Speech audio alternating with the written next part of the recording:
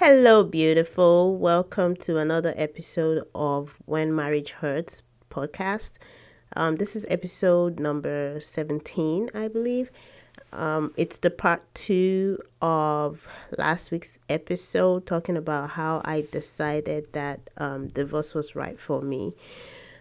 So on this episode, I'm going to be continuing the story and get to the heart of how I decided on divorce, and I knew that there was no looking back from that point on. So sit back, relax, and enjoy the show.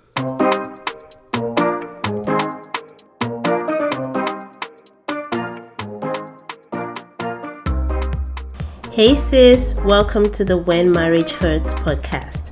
I'm your host, Ola Davis. My mission is to help Christian women in painful marriages become aware of the marriage lies our society and religion has programmed our heads with. Are you tired of marriage advice that always blames you for whatever goes wrong in your marriage? Have you attended all the marriage seminars seeking help only to be blamed and shamed for your marriage problems? Has your marriage become the source of your greatest pain? Have you lost hope of being happily married? Are you just hanging in for the sake of your kids? I've been there before. I know what it is like to feel alone in marriage, yet feel trapped by the wedding vows that I made. Together, we will discover scriptural truths that set us free from the pain so that healing can begin. Oh yeah, let's shake some tables.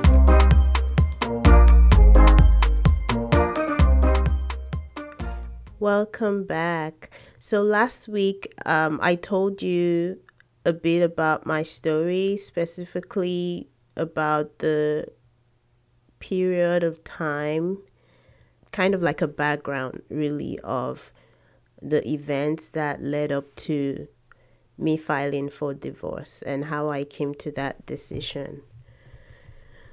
So if you haven't listened to the last episode number 16, you might want to listen to that to give you some context to better understand what I'm going to be talking about in this episode, because this is more or less the continuation.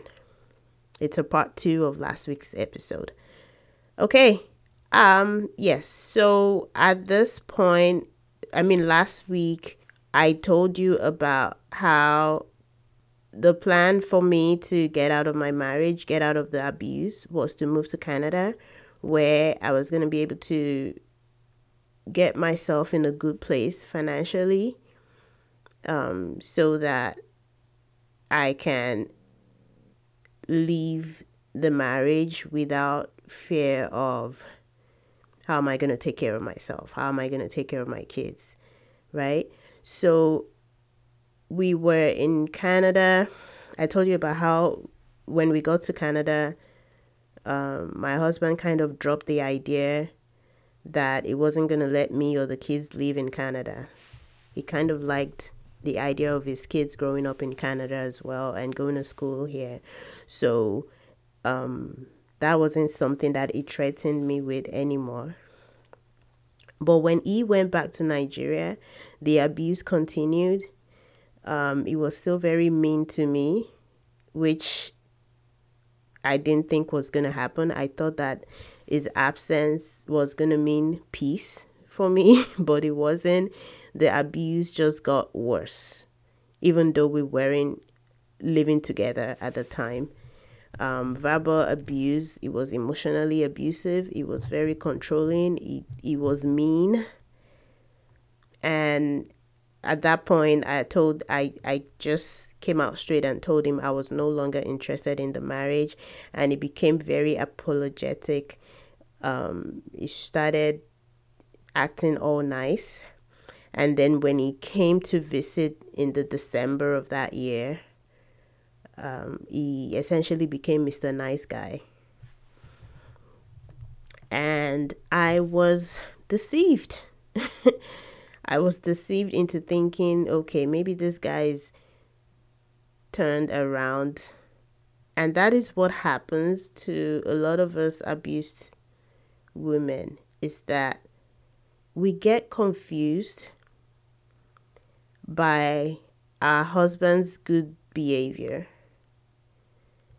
We get so confused, and even though we know that this person treats me badly most often than not, but those few times that they are all nice and they are almost like everything you've always wanted in a husband, they suddenly become that wonderful person you fell in love with at the very beginning. That confuses us because you're trying to reconcile that good person to the very mean person that causes you so much hurt and pain. And that's what psychologists call cognitive dissonance. I believe I discussed this in at least one of the past episodes. Cognitive dissonance is when your brain is struggling to essentially reconcile the fact that this person behaves badly and then they also are good, and you're trying to justify that. So your brain is like, well, is not really a bad guy because he's doing all these good things. Maybe he was just stressed out the other time that he was so mean to me. Maybe he's just under a lot of stress. Maybe it's his job. And our brain keeps making these excuses to make it make sense, to help us make sense of the chaos. So that was my state of mind at that point. I was in a better place. I was financially stable. It looked like my wonderful husband was back and he had repented of his horrible ways. And there was no more talk about divorce or separation or anything like that. And, life just continued, right? It's funny how, it's sad really. But when I think about myself, I just think it's funny how someone's good acts can make me quickly forget how horrible they were to me in the past. Right? Can completely shift the way I perceive every evil they had done to me towards the past. Like, this is someone that abused me to the point where I was considering taking my own life as a way out. And then just because they say I'm sorry, and mind you, he never told me specifically what he was sorry about.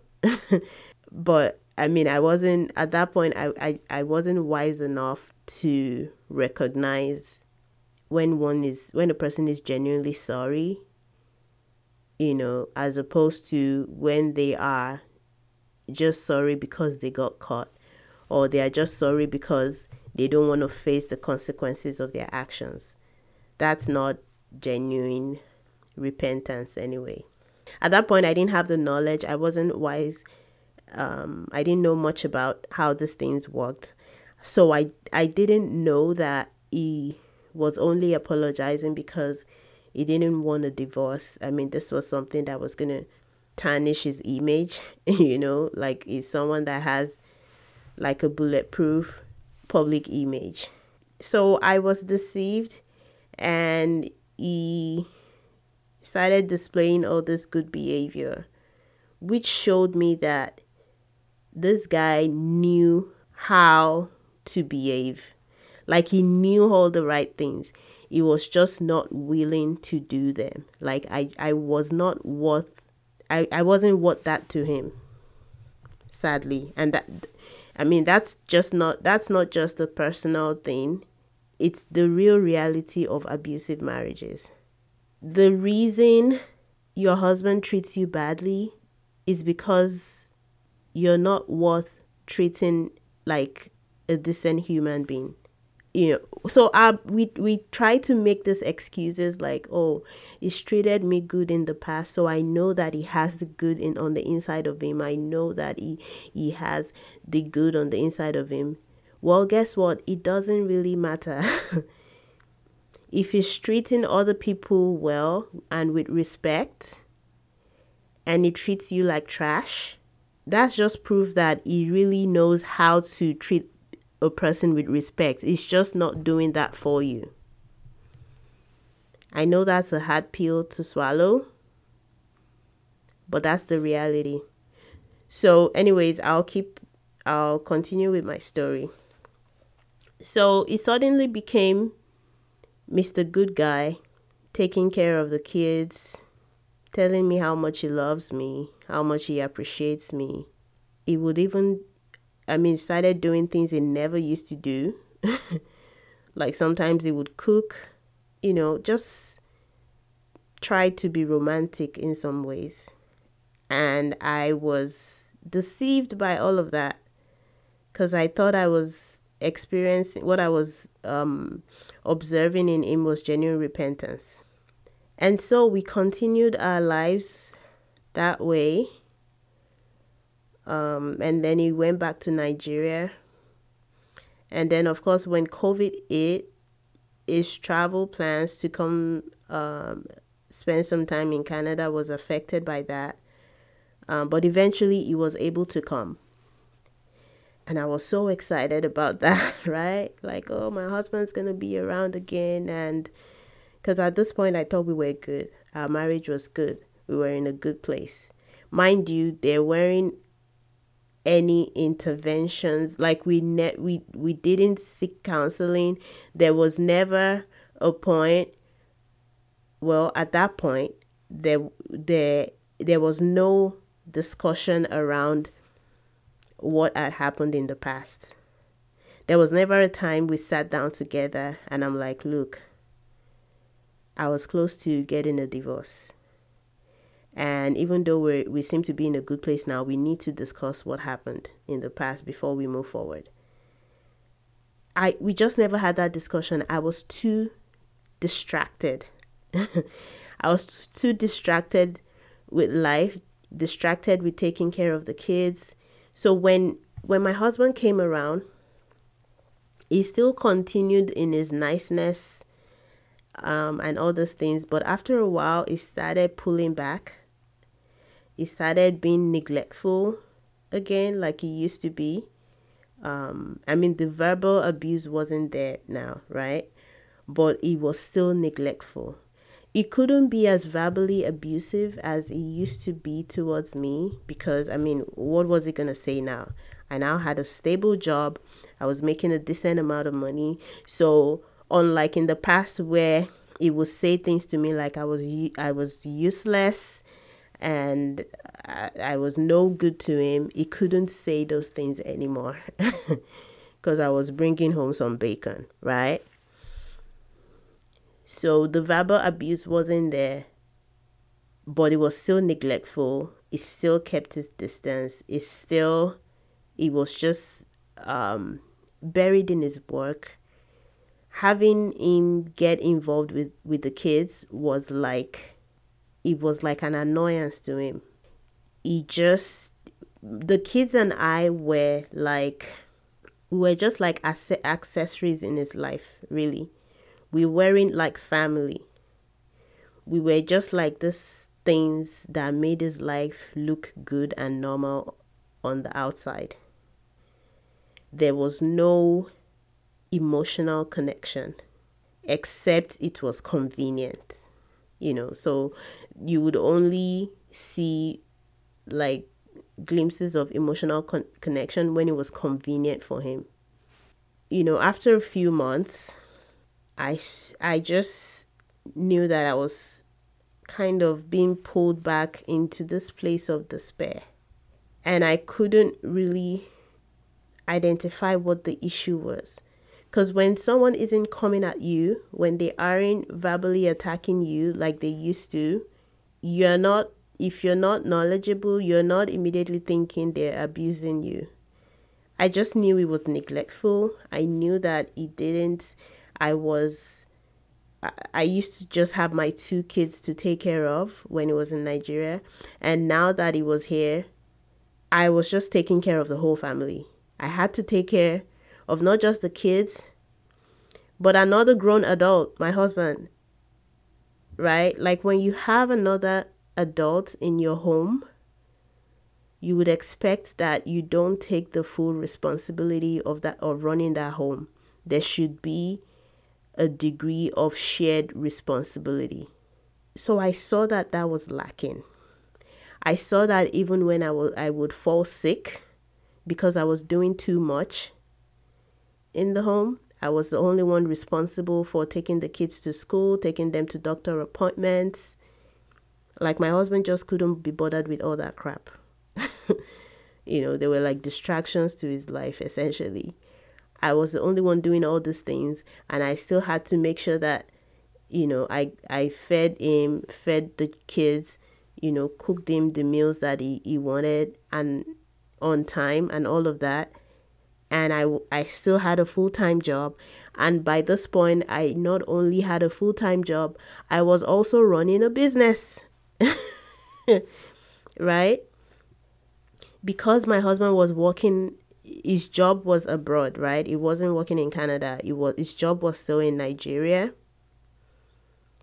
And there was always this pressure of money at the end of the month, because he always had excuses like, well, the exchange rate of the naira to the Canadian dollar is terrible, and blah blah blah, and I'm waiting on this promotion at job. He always had excuses why he couldn't get money to us in a timely fashion.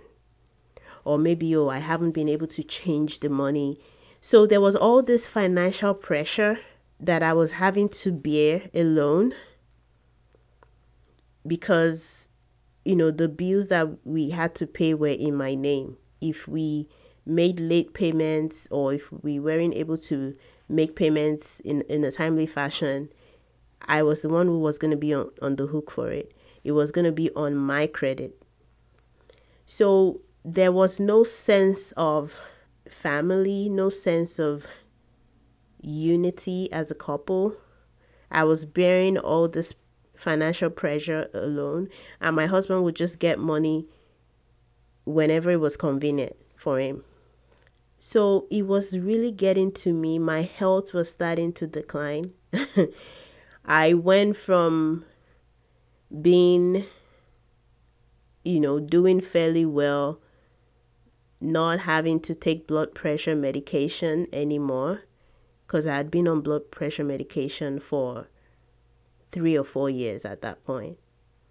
But I had gotten to a point where my blood pressure was getting so regulated that my doctor didn't think I needed to take medication anymore. So I went from that to being really stressed out. My blood pressure was going sky high, and I had to go back on meds. I had to go back on blood pressure meds. I was always tired. I went to bed tired. I woke up tired. And when I say I went to bed tired, I woke up tired, it wasn't just from doing stuff. It wasn't just, I'm just so worn out from cleaning the home or cooking meals. No, it was just the emotional burden is what was wearing me out. I know there are some of you listening to me today that you really struggle to accept that your marriage might be abusive, because you know that you're married to a wonderful man who maybe is even a Christian, maybe who is even a church leader. My husband was a church leader, probably still is, I don't know. So maybe your husband doesn't hit you. Like, you read the stories of abuse in the news and you're like, well, my husband would never do that to me. And it makes you feel maybe you just have marriage problems. Maybe your husband isn't really abusive. But I'm telling you, The terrible thing about emotional abuse is that it doesn't just hurt your emotions, it hurts your body. It wears down your physical health. Because you carry so much scars. You carry so much emotional scars that begin to manifest in your body as illness, as disease. Like, I have had the opportunity to interact with a lot of women who have been in emotionally abusive marriages, and not one of them is physically healthy. That's not a coincidence. That stuff wears your body down. So I started having chronic fatigue that I was calling sick into work. I would have to go to the doctor. The doctor would put me on iron, like I would start taking iron tablets, which is supposed to help with my energy level. But it never really worked. It never really worked because what I was suffering from wasn't just physical ailment, okay? It was the root cause of the health conditions I was battling with was really the emotional abuse that I was facing in my home. So, yeah, I should probably do an episode in the future where we talk about the toll that emotional abuse takes on your body. Is it toil? No, I don't know. I'm getting sidetracked by my English grammar again. Not the toll. The toll. I think toll is the word. Yeah, it takes a significant toll on your body. So I think I should probably do an episode on that in the near future. So my health was failing yet again. It was like the longer that we stayed together, and by staying together I mean living together, the more my health declined. Emotional abuse sucks the life out of you. That's just the easiest, nicest way to put it. Like, it sucks the life out of you, literally. So it drains you of energy. It drains you of joy. It drains you of the ability to even see the situation you're in. Because when it takes that physical toll on your body, you think that you're just having health issues. Most women don't recognize that what they're experiencing is that the emotional abuse is what's destroying their physical health. Like I was saying, my health was declining. I was having to call out of work. I was having to see the doctor more often. I was having to go back on medication that I didn't need, prior to that. And in all of this, my husband was just living his best life, essentially. Sometimes I would complain that, it would be nice if we both take responsibility and do things for this family, and he would just get so angry and start talking about, I do stuff for the kids, I make out time to do this and that for the kids, I make out time to do this, I make out time. And I'll be like, dude, when you're talking about your family, you shouldn't even be using words like I make out time. You shouldn't be trying to make out time for your family. Your family should be priority.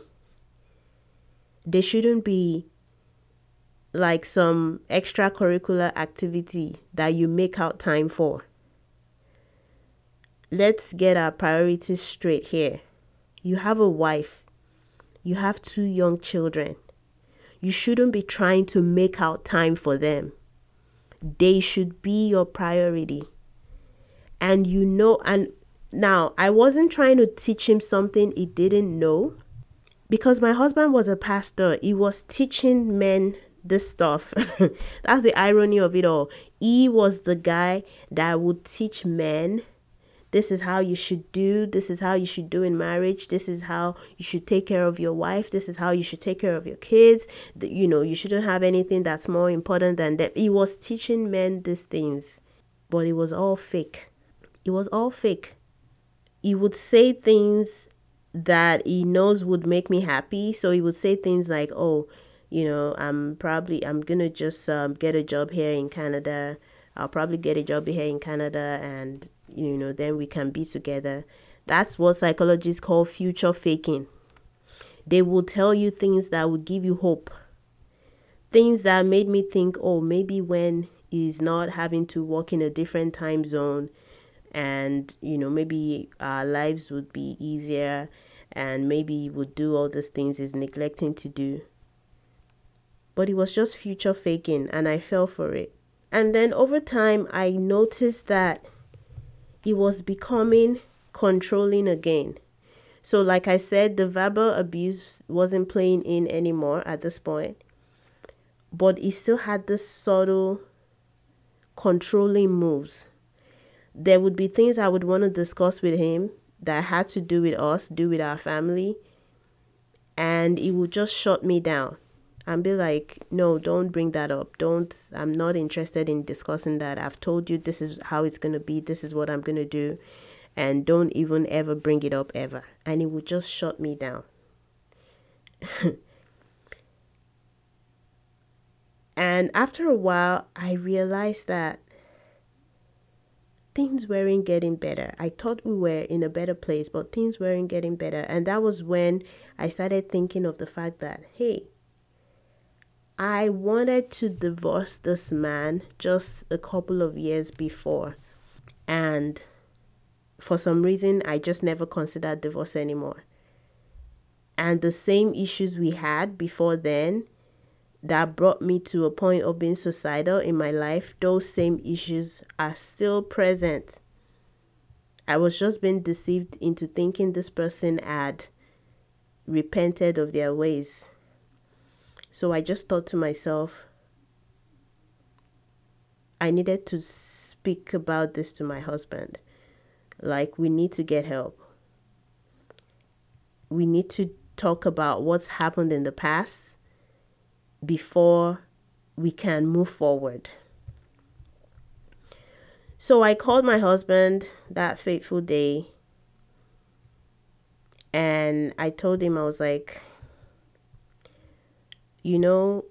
we had a rough time just a couple of years back in our marriage where I wanted divorce, and you didn't want us to part ways, and you promised you were going to, get better, whatever. But what we had then were some very serious issues that at some point I became suicidal, and I've mentioned this to you before, that I was suicidal. And I'm saying all this to my husband, and he's just staring at me with a blank face. And I was like, you know what? It's kind of weird that anytime I mention to you that about that period of time in our marriage that I became suicidal, it doesn't seem to bother you. I never get a response or reaction out of you. And that has always bothered me, because it just seemed to me like you don't care that your wife almost killed herself. And he just kept staring at me with a blank face. And I was like, well, I'm expecting a response from you now. I'm not just making a comment.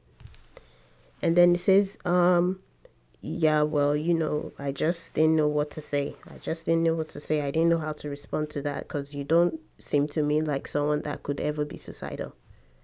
I was like, okay, I can understand that, but I just thought most men would be bothered by the fact that their wives almost killed themselves. Like, you almost became a widower. Anyways, I just kept going because it was obvious I wasn't going to get any further response out of him. So I was like, I just think we should talk about this stuff before we can move forward. Like I felt like everything was swept under the rug, and we just can't. There's no way we could move forward if we don't deal with these things that happened in the past and have an honest discussion about it. And it was like, well, yeah, if you want to go to counseling, whatever you want to do, of course, I'm all in for that. I was like, okay, that's that's good. But I want you to know that I didn't just become suicidal because I got depressed and got suicidal, but I got depressed and suicidal because of how you had treated me in this marriage. And my sisters, the moment I said that, the monster came flying out.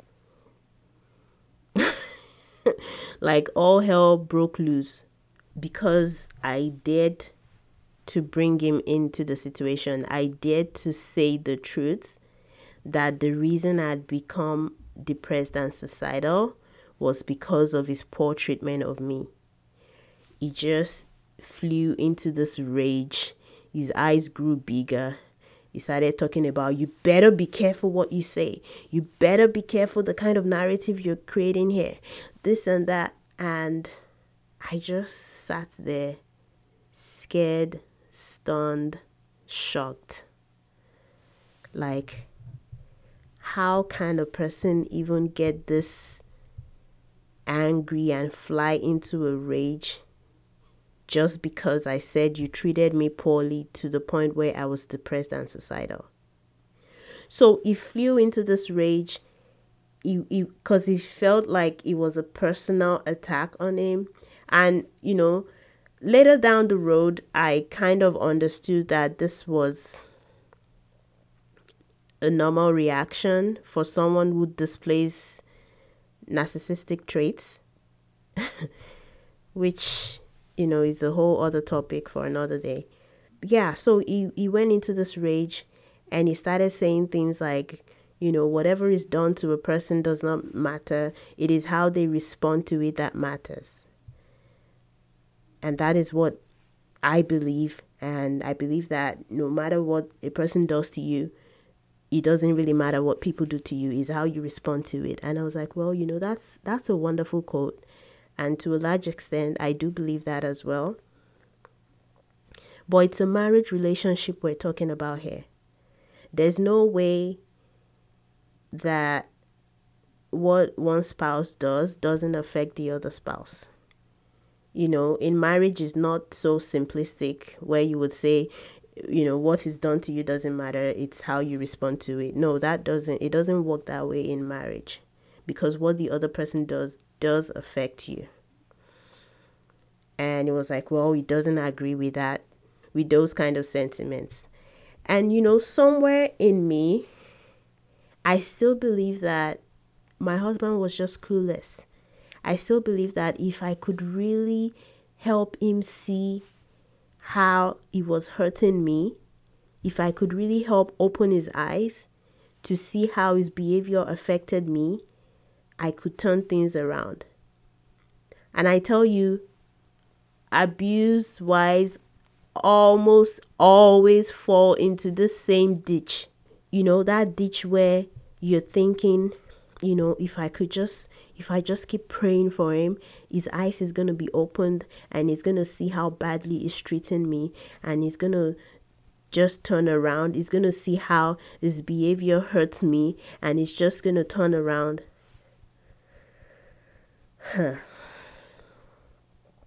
My sister, I'll tell you something right now. It does not work that way. If you have a husband that treats you poorly, that says things that makes you hurt, and he does not treat other people that way, then you have to know that he's not ignorant of his behavior towards you. If your husband has people that he treats better than he treats you, so it could be his friends, it could be his colleagues at work, his co-workers, it could be his business partners, it could be church members, it could be neighbors, it doesn't matter. If he always treats those people better than he treats you, he's not ignorant of what he's doing. Your prayer isn't going to fix him. I know that that's difficult for a lot of women to believe, because we think, oh, prayer can fix anything. Well, prayer doesn't override people's will. Your husband is making a conscious decision to treat you poorly, to abuse you, because he wants to. I'll repeat that again. Your husband is making a conscious decision to abuse you and treat you poorly because he wants to. We like to make all these excuses for them and be like, well, it's because of the home he came from. It's because, the culture we come from. That's how people listen. If the home he came from and the culture he came from doesn't make him treat other people poorly, it only makes him treat you poorly, it's time to drop those excuses and open your eyes to the reality here. So, going back to my story, I'm getting sidetracked quite a few times here, but I think it's important to pause and emphasize those points. So, going back to my story, I believe that if I could just make this man see how damaging his behavior is towards me, if he can really see it, then he would understand. And then when he understands, he would be willing to, when he understands and sees from my point of view, we can start to mend this marriage, right? That was what I told myself. That was a lie I was telling myself in that moment. So I was like, you know what? Let me try and explain this to you.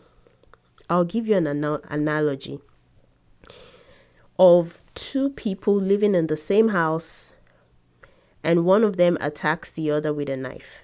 And he attacks the other person with a knife multiple times, almost to the point of death. But, luckily this person survives that knife attack. They don't die, they're wounded and everything. But they do not die. They are treated of their wounds and whatnot. But both of them still keep living in the same house. Now, if that person that survived the horrible knife attack, still living in the same house with their attacker, if they walk into the kitchen one day and see their attacker holding a knife, it's going to scare them so much that they could just run out the door for safety. I said, so in that kind of scenario, would you say that what the attacker did mattered, or would you say that it didn't matter what the attacker did? It just matters that the victim chooses to respond that way and run away? Or would you say that to an extent, that kind of response from the victim is as a result of the history they had with that attacker? And my husband looks at me and is like, of course it's not, the person that is the attacker is not responsible for anything. It's the victim who runs away. They are the one responsible for their own reaction, so to say, and the attacker isn't. And when he said that, I was stunned. I was beyond shocked. And my eyes opened. Like every single excuse, every single lie I had told myself over the last couple of years about how my husband didn't know what he was doing, how, I just need to help him see. We just need a counselor to help him see. Everything just fell flat. It just all fell by the wayside, because I had given him this very simple analogy, and he was looking back at me, telling me that essentially that if someone is hurting you so much, almost to the point of not just destroying your life, but killing you essentially. It really does not matter. It's how you respond to that matters. I was stunned. And he started getting very impatient and annoyed with the whole conversation. And he's like, what's this conversation about? What are we even talking about? Why? What's the whole point? I'm tired. I want to go to bed. And I'm like, I just have one question for you. I tried to divorce you 2 years ago. You begged me to stay. You said you were going to get better. If I decide to leave this marriage now again, will you just let me go in peace and not try to keep me staying here? And he looked at me and he was like, of course, sure, if that's what you want. And he's like, is that all? I'm like, yeah, that's all. And he got up and went to bed. And I sat at that table for like the next 3 minutes. And I knew that my life was essentially crumbling all around me. I knew that this was it. I knew, like, there was just this heaviness and grief that came over me because I knew it was over. Everything I had held on to up till that point just fell apart. And I knew this was the end of my marriage. I knew I was either going to stay and have my life being destroyed, have my health continually being destroyed, or I was going to get out. And I was going to get out quick. Like my eyes just, the scales just fell off my eyes at that point. And, that grief came over me. I was practically grieving like a widow who had just lost her husband. But the difference here is that the husband was still alive and I never really had him. That's the thing. I was deluded into thinking that I had him as a husband, as a partner, but I never did. He had just used me all these years. I never had him. So, my sisters, I can almost feel that weight of heaviness all over me again as I narrate the story to you. But if I were to tell you that I made that decision right there and then, that I was going to file for divorce, I would be lying to you. And that might shock you, that even when I knew the truth, even when my eyes became really opened, I still struggled with the idea of leaving that marriage. Because, that cognitive dissonance thing kicked in again. I started telling myself that, well, maybe I don't need to divorce him, right? Like, he's going to go back to Nigeria soon. At that point, he had lived in Canada for like over a year, but he was still working remotely, right? And his employer in Nigeria let him do that. So I started telling myself, maybe I don't have to file for divorce. I know he doesn't care about me. At this point, he probably detests me and is just using me right now. But maybe I don't have to file for divorce. He's going to go back to Nigeria, right? And he would only be visiting once a while. He's going to be far, far, far away. And I wouldn't have to endure his abuse. And, we can just stay in this dead marriage and just carry on like nothing's wrong. I can do my thing. He can do his own thing. But maybe I don't have to actually file for divorce. I am not kidding you. Like, I just sat across the table from someone that practically told me that my life did not matter to him. And I was still thinking of ways to stay in that marriage. I know this is crazy, but this is what we do all day long as abused women. So it was a real struggle for me. I could not unhear what I had heard, and I could not unsee what I had seen. So I had a decision to make, and it was going to be like the hardest decision of my life.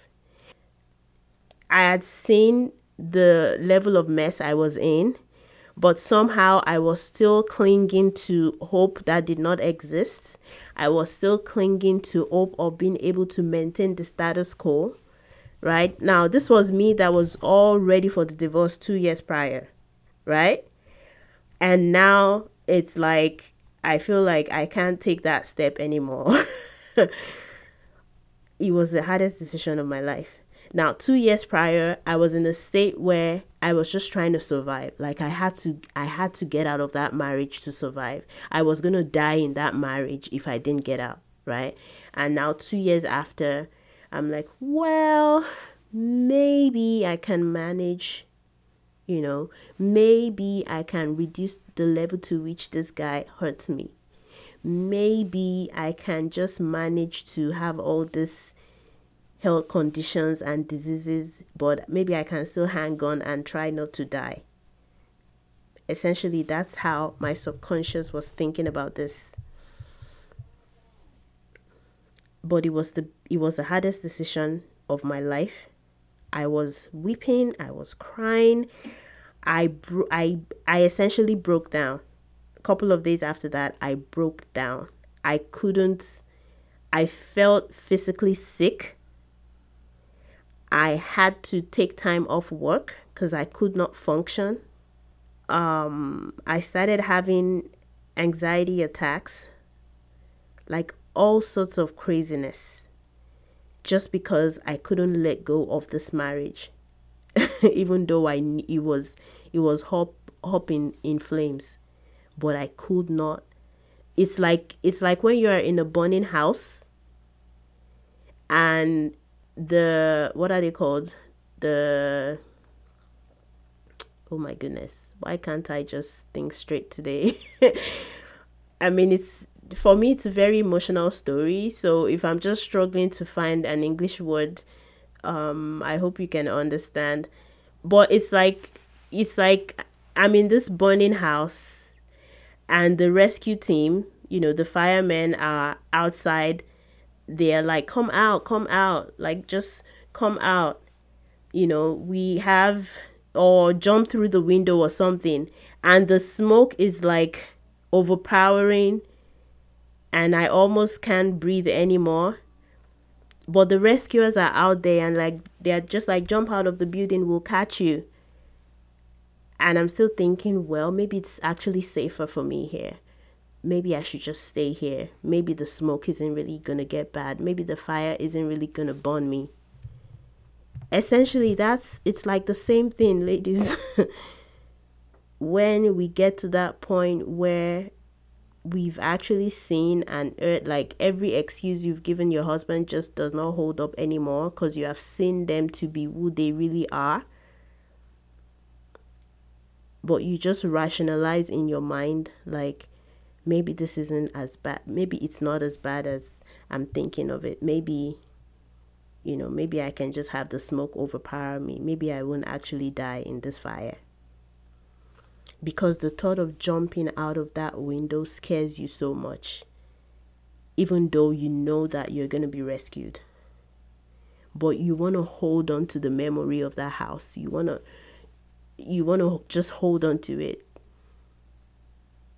because we don't want to let go of that marriage, because of that false hope of what the marriage could have been, even though we know that it's not going to become that thing. So that's where I was. But after a while, I knew that I couldn't do this anymore. I prayed about it. I knew for sure that God was nudging me out of this marriage, telling me that, my daughter, this marriage is destroying your life, and your life is important to me. But I just could not let go. I struggled really hard. I argued with God. All sorts of craziness that I did during this time. But eventually, I let go, and I knew that for my sake and for the sake of my children, I had to put an end to this. I needed to live again. And that was how I made the decision that I was going to file for divorce. The most painful decision ever. But today, looking back, I'm so grateful. I'm so grateful to God for giving me the courage to get to that point and not pull back. And that's where we're going to end it today, ladies. I pray for everyone listening to this episode. I know some people listen just out of curiosity, and some actually listen because they are in dire straits in their marriage right now. I pray for as many as are listening to this episode that are in such dire straits, that are scared, that are anxious, that are having panic attacks, that are fearful for their own lives and well-being in their marriage, in a relationship that's supposed to be loving, but is sucking the life out of them, sucking the life out of their children. I pray for as many as are in that kind of situation listening to this episode, that the courage to make the right decision for you, God will grant to you in the name of Jesus.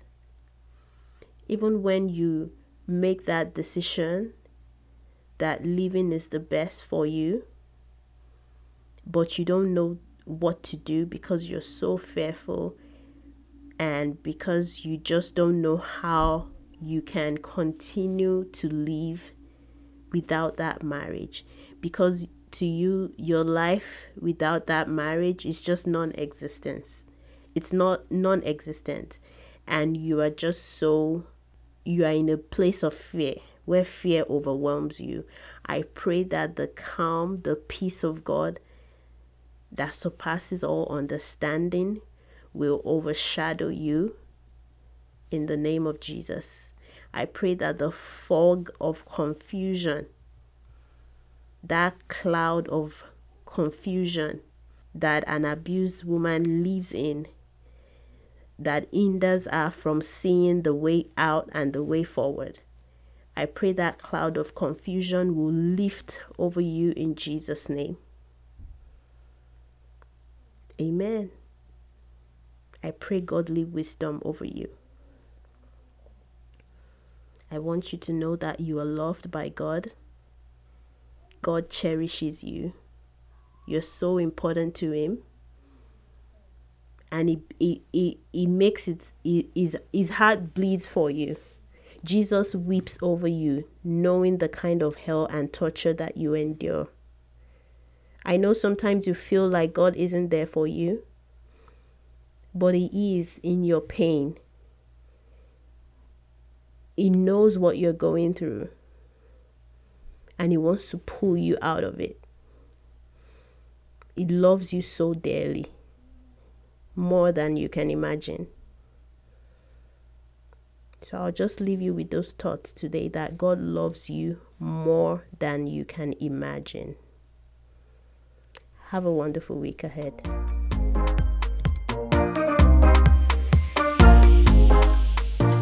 Has this podcast blessed you? If yes, please head over to Apple Podcasts, When Marriage Hurts, and leave a written review for the show. It would be such a blessing to me to know that this show has impacted you in some ways. Also, share this podcast with a friend. Let's spread the word. Lastly, if you would like to be a part of a community of like-minded women of faith who are on a journey to living the best life God has for them despite their marriage challenges, join our Facebook group, When Marriage Hurts. Until next time, remember these words of Jesus. Come to me, all of you who are weary and carry heavy burdens, and I will give you rest.